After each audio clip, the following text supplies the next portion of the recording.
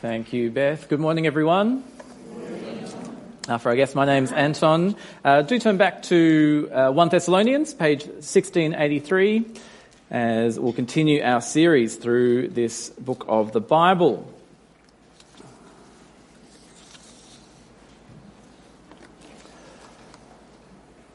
Well, what does God want from you? What could you do in your life that will please God? If you know the glory of God, if you know the love He has shown you in Jesus, then our life's mission is to please God. But what does that look like? What is God's will for you so that you please Him? I'm hoping by the end of our time today, looking at God's Word together, we'll all be crystal clear on what God's will is for you so that you can live a life that pleases God. Do you want that? As we heard in that first reading when the Apostle Paul came to the Christians in Thessalonica, he didn't just bring the news of salvation through Jesus, he also taught people, God saved people, how they can please God. Christianity is not a religion where we guess and hope that we're doing things right. No, God has shown us what it looks like to please Him, having shown His love to us. So it says in the first verse of chapter 4 in 1 Thessalonians that we instructed you how to live in order to please God. They know. And He's writing to them so that they will please God more and more. So what is it? How do I live in order to please God? What's God's will for my life? We can often think that we need we often think of God's will in terms of some of the decisions that we make. You know, is it God's will for me to change jobs? Or, God, what is your will for my kids' education? Or, God, can you show me what's your will in terms of should I go forward with this treatment or not? We can think that those things are the things that God cares about most. So we try and work out His will because we care about them most. But let's listen to God's word together because He tells us what His will for us is, what He wants from us and for us, how to please Him. So have a look in your Bible, 1 Thessalonians 4. Have a look at verse 3. It says, "It is God's will that you should be sanctified." That's God's will for you, your sanctification. Now, sanctified, that's one of the, those fancy Bible words. But in the original language, it's the same word for holiness. Oh, the arrow's gone off. I fixed it on every other slide. It'll be better later on, trust me. It's the same word for holiness. So when you see the word sanctify or sanctified in the Bible, sanctification, think of holiness. God wants you to be holy in how you live. That's what matters most to Him. We sang before that God is holy, and now that's what He wants for you more than anything else. Your holiness, your sanctification, for you to live a holy life. God cares less about what job you have or what car to buy or what jacket to wear. He cares far more about how you live, whether it's a life of holiness, of being pure and godly and loving one another. That's God's will for you, to grow to be holy as God is holy. And hearing just from that verse, that's a word to me straight away. Because too often I'm driven by either the approval of others or my own expectations. They're kind of the things that push me along. So what I do or how I live is so often determined by those things. But here God is telling me, no, don't live for the approval of others. Don't even live up to your own expectation. Live for your own expectations. Live for what I want, Anton. I want you to be holy. So if you're going to pray for me this week, maybe pray that I will focus on that this week. But let me just pause for a moment, because when we talk about holiness, living life God's way, there can be a couple of mistakes we can make in our thinking. very, very easily.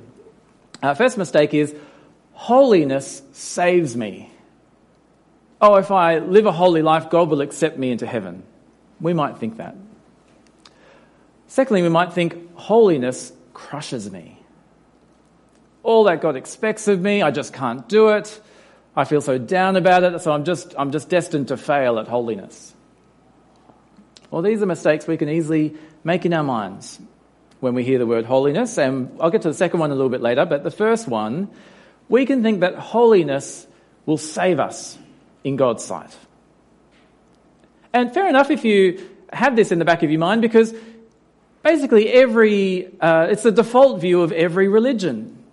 You know, if I do good things, if I'm a good, holy person, then God will accept me and he'll save me and bring me to paradise or something.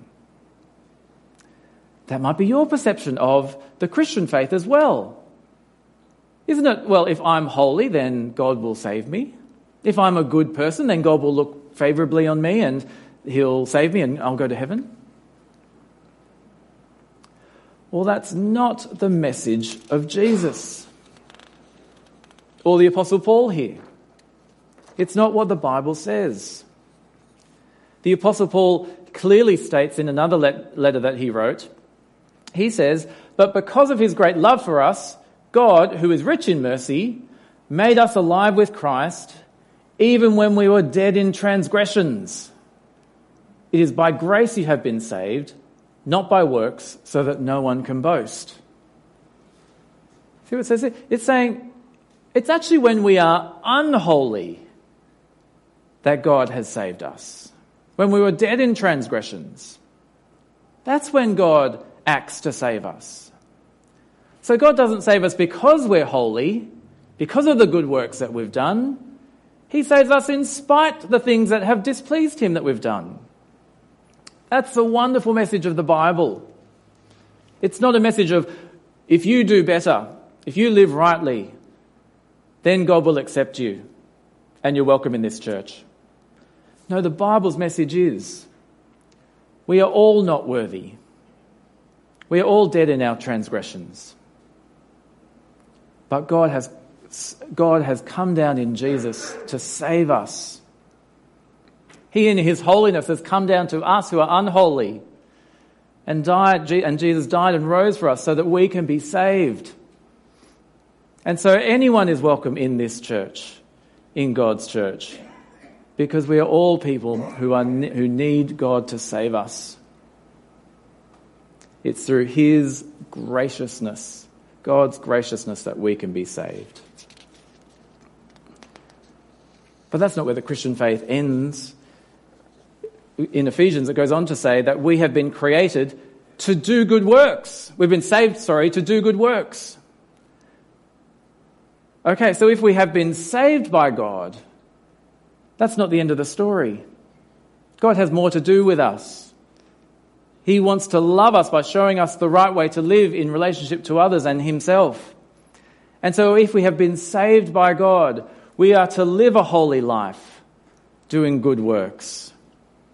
So holiness doesn't save you, but we are saved to be God's holy people. And so that's who we strive to be as a church. We strive to be God's people. We're not here because we're holy, because we're perfect. But we are striving to be holy. But what does that look like? What does holiness look like? How do you live a life that is pleasing to God? Well, as we read through the Bible, we get lots of instructions on how God wants us to live. But as we read through section by section, for the Thessalonians and for us today, the passage focuses on two specific aspects of holiness, on purity and love. So we'll see these things today. Have a look back in your Bible at verse 3. It says, "It is God's will that you should be sanctified, that is holy." Oh, come on, arrows, you can do it. It's God's will that you should be sanctified, that you should avoid sexual immorality, that each of you should learn to control your own body in a way that is holy and honourable, not in passionate lust like the pagans who do not know God. What's that saying? And so a life that pleases God means that we are holy in our sexuality. And this passage, and the Bible recognises that what God says about our sexuality and what our culture says about sexuality are two very different stories about sex. For our culture, sexual immorality, so when sex goes wrong is when, if there's any sex that's non-consensual. But if it is consensual, then whatever it is, go for it. Express yourself sexually. Seek out all the pleasures you can find to feed your passions. Well, as the Bible puts it, that's the pagan way. It was back then when this was written, and same today. But the Bible tells a very different story about sex. Throughout the Bible, we get a wonderful picture of why sex is part of our humanity. It's God's gift to humanity to strengthen the lifelong commitment of marriage. The goal of sex is to build a stronger marriage relationship over and above personal pleasure, although that may be a good thing too. Sex serves a marriage rather than sex serving ourselves. That's the Bible's view on why God has given sex to humanity. And so when it says you should avoid sexual immorality, God is calling his people to avoid any sexual relation that goes against the Bible's story. It's any kind of sexual relation outside of heterosexual marriage. And so to be holy in this area means we need to control our bodies and not just go with whatever passionate lust we feel. And why does God care so much about this? Well, it's because he wants you to act rightly to others. God is the God of all people, not just you. And he cares about others as much as he cares about you. Remember last week, God's word challenged us that it's not about you. It's not all about you. And so pagan sexuality says, it is all about you. Do whatever feels good. Biblical sexuality says, it's all about others. Do what honours them. Because if we control our own bodies, we honour God and don't use other people. This is brought up in verse 6. Verse 6 it says, and in this matter no one should wrong or take advantage of a brother or sister. Sexual immorality is wronging the other person. It's depriving them of the good for what God made sex for.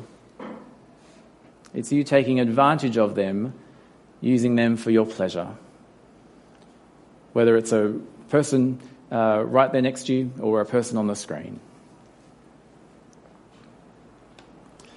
Now, as we gathered from our opening exercise, we have various stages of life here in church, and sexual immorality will come in various forms depending on your stage of life or how you are as a person.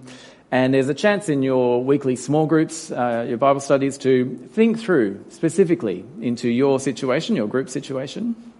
And so I hope that is a great opportunity for you to nurture one another through your stage of life.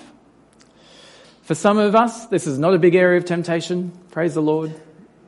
For others of us, it's a major source of temptation. Some of us carry a load of shame or guilt when this is brought up. Firstly, though, for those who are not living a holy life when it comes to sexual immorality, if that's a blatant area of sin for you, you might have stopped caring about what God has said a long time ago in this part of your life for you. We can have so many excuses, can't we? Oh, I deserve this pleasure because things are so really stressful, so this is for me. Or, oh, I feel so much in love with this person, surely this is right. Or, oh, my spouse isn't giving me what I need, and so I need to do this. Well, if that's you, then hear the word of the Lord today. It says, verse 6, the Lord will punish all those who commit such sins. God cares so much for the person you're taking advantage of that he won't stand for it. And so he will respond. But for some of us, we know the things that we're doing are wrong, and we do feel terrible. But we also feel trapped or helpless. We keep going back to it.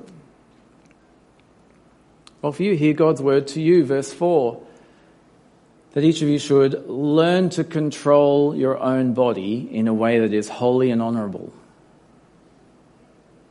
That's the comfort. It says it needs to be learned. This needs to be learned. Having self-control is not automatic. It needs to be learned. What that means is every time you resist temptation a little bit, every time you remind yourself, I know God's will for me is to be holy, then you are learning to control your own body. Or as you share the sins and struggles with the people you trust and they encourage you and remind you of what God calls you to do or to be, then you're learning to control your own body. In my role as a minister, I've been so privileged to walk beside many who have struggled in this area, particularly pornography or some other form of sexual immorality. And it's such a blessing to pray with them, to remind them of God's forgiveness, to help them take that burden off, and then to put in practical steps to avoid sexual immorality. And it's such a joy with the help of the Holy Spirit to see them resist.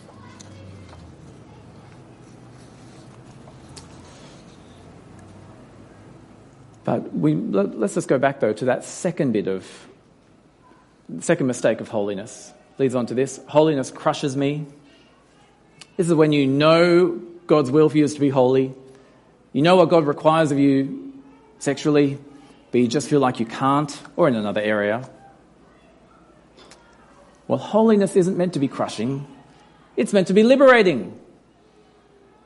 It's meant to be what we live for. What makes us feel like we're really living. And here are some keys in the passage to help. Firstly, twice in this passage, Paul mentions that the Thessalonian Christians are living a holy life. And so he's encouraging them to do this more and more. And as I look around, I can see so many examples where I can say, as you are in fact living, or as you do love God's family, do so more and more. God is at work in this church. He is at work in you and me to grow us more like him in holiness. And we're also reminded in this passage that God gives us his Holy Spirit in verse 8. And one of the big jobs of the Holy Spirit is to transform your heart so that you are holy as well. And so it won't be only on your own self-determination that you will live a holy life. It will be through humble dependence on the power of the Holy Spirit. And so, the life that pleases God, the life that is according to God's will, is other person focused. That's where we see holiness. So much of what God wants us to do is how we treat other people. And so as we move on to the next section, for the Thessalonians, they are called to love one another more and more. They're to focus their attention on others, to keep seeking their good. That is part of a holy life. And then in verse 11, they are called not to be busybodies who meddle in other people's business, and they're not called to be lazy freeloaders who just depend on others' provision. So verse 11 says, make it your ambition to lead a quiet life. You should mind your own business and work with your hands, just as we told you.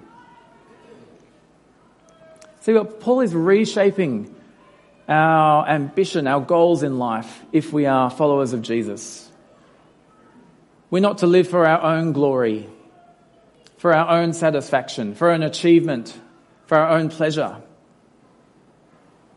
But God is calling us to seek to love those around us, not taking advantage of them, whether sexually or whether in gossip or whether financially, and seeking what's in the best interest of others, not focusing on what's best ourselves. That's a life that pleases the Lord. And if we do that, individually and as a church, then that will have a wonderful effect on those around us. This will help us as we seek all kinds of people to encounter Jesus, as a life like this wins the respect of the outsider.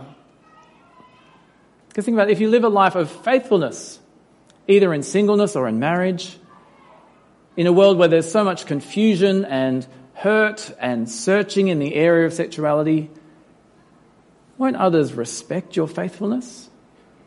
They may not understand it, but they'll respect it. As others see that our lives are lived not for ourselves but for others, for the good of them, won't that be respect worthy? So that there is no barrier for them encountering Jesus. So we've gone through this half chapter of 1 Thessalonians. We're turning to a fun topic of the return of Jesus next week. But for now, are you clear on what's God's will for your life? Do you have an idea of what pleases the Lord? So you can head out this week and go, I have sought to please the Lord this week by the grace of God. What is God's will for your life? It is God's will for you to be sanctified, to be holy. And so for this week, my goal is to have a constant mini prayer going with God. I thought this would be helpful in me focusing on what God's will is, my sanctification. Just a short, quick prayer, but one that I want to pray multiple times through the week, all through different situations. Here's the prayer. Lord, help me to be holy because it pleases you. Lord, help me to be holy because it pleases you. So when I'm stuck in a rut at work, I'm just going to say the quick prayer. Lord, help me to be holy because it pleases you. When I'm tempted by sin, Lord, help me to be holy because it pleases you. When I'm relating to someone, Lord, help me to be holy because it pleases you. That is what God's will is. It is God's will that you should be sanctified. Let's now sing and confirm to one another that that is the life that we are to live.